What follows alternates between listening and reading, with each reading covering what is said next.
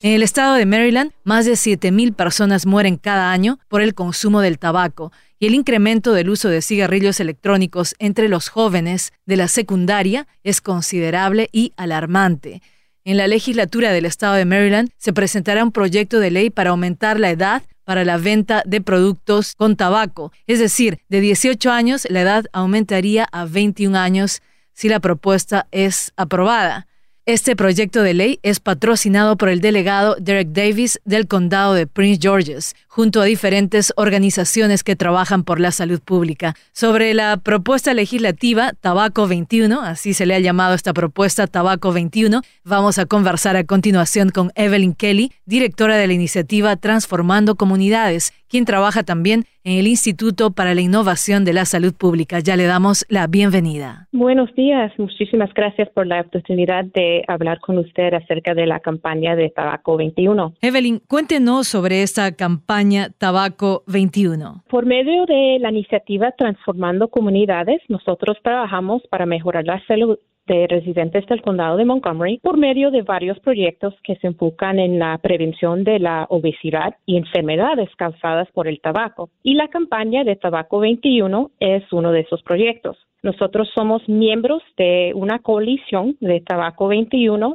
en el estado de Maryland y esta coalición incluye muchas organizaciones a nivel estatal y nacional y también incluye la participación de jóvenes y miembros de la comunidad médica. Y básicamente la meta es abogar por legislación que aumenta la edad de vender productos del tabaco a 18 a 21.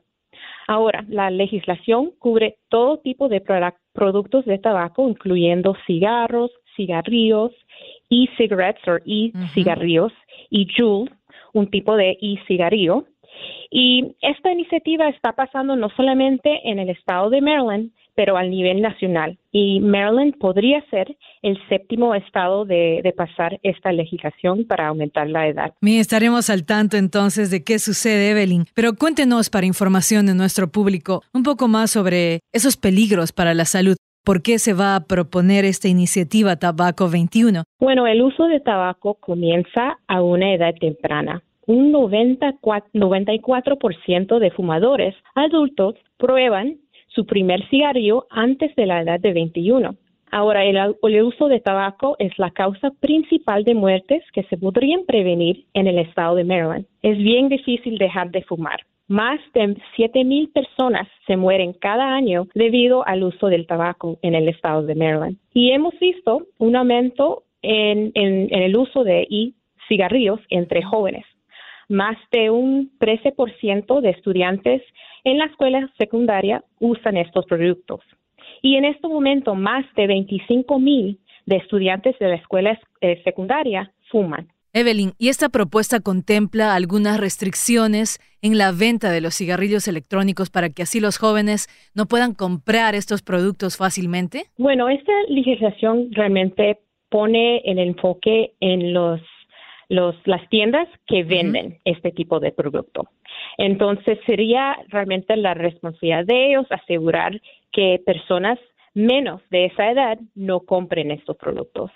Entonces, no es algo que se va a tratar a buscar a los jóvenes, pero mayormente se trata a trabajar con organizaciones que venden o tiendas que venden estos tipos de productos. Si siendo la edad legal para acceder a estos productos los 18 años, pero aún así los jóvenes de secundaria están aumentando el consumo de estos productos como los cigarrillos electrónicos, ¿cuál sería la diferencia con aumentar la edad a los 21 años? Claro que sí. Bueno, primero tenemos que tener una ley, porque sin la ley no hay manera en que se puede decir a los jóvenes, sabe que esto no es legal, ¿no? Igual como el alcohol. Supuestamente no se debe de beber bebidas alcohólicas si uno es menor de 21 años. Y entonces igual con el tabaco.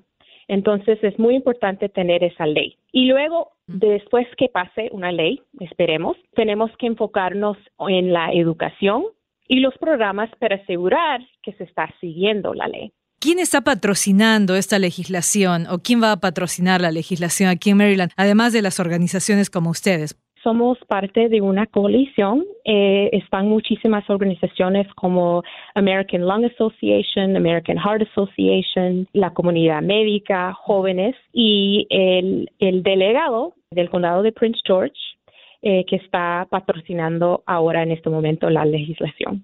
¿Alguna proyección de que salga adelante este proyecto de ley, Evelyn? Bueno, yo creo que en base de lo que estamos viendo hay mucho apoyo al nivel. Otros delegados también han apoyado o van a apoyar.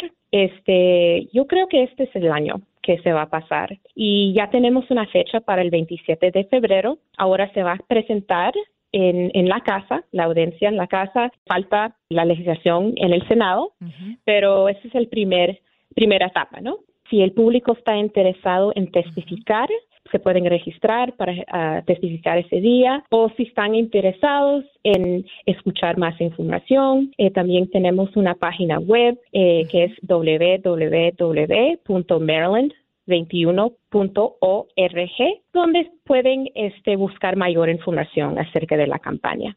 Bien, Evelyn, me imagino que ustedes están buscando también el apoyo de la comunidad. Las personas que quieran expresar que sí están de acuerdo con esta propuesta de ley Tabaco 21, ¿cómo pueden hacerlo?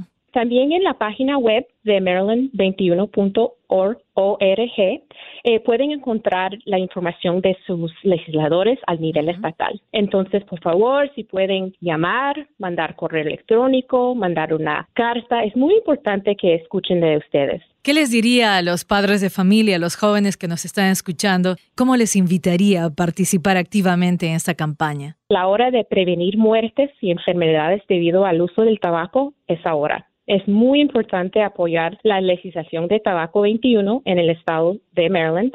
No hay ningún beneficio de fumar.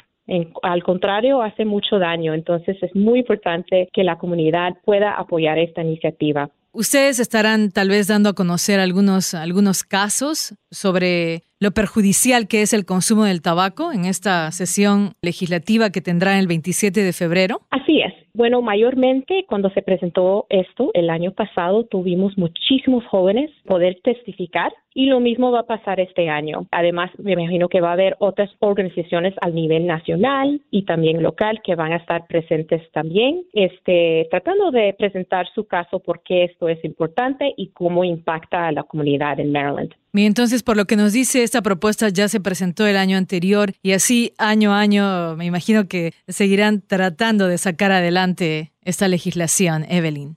Así es. Entonces, como mencioné antes, este año es el año que lo vamos a pasar. Una invitación más a todas las personas para que puedan participar mañana lunes 18 en esta noche de abogacía y así apoyar esta propuesta de Tabaco 21, Evelyn. Pueden visitar a la página web www.maryland21.org y también se pueden comunicar conmigo al 202-407-7086. ¿Si puede repetir, por favor, el teléfono? Sí, 202-407-7086.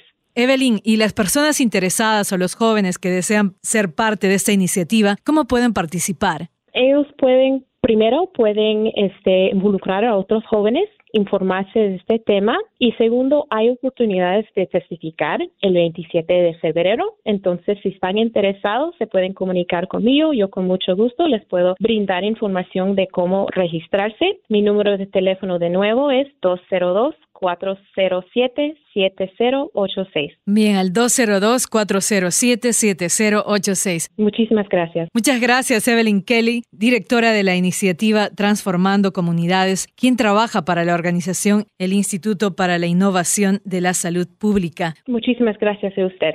María Esther Cáceres en Tu Familia Zol por el Sol 107.9.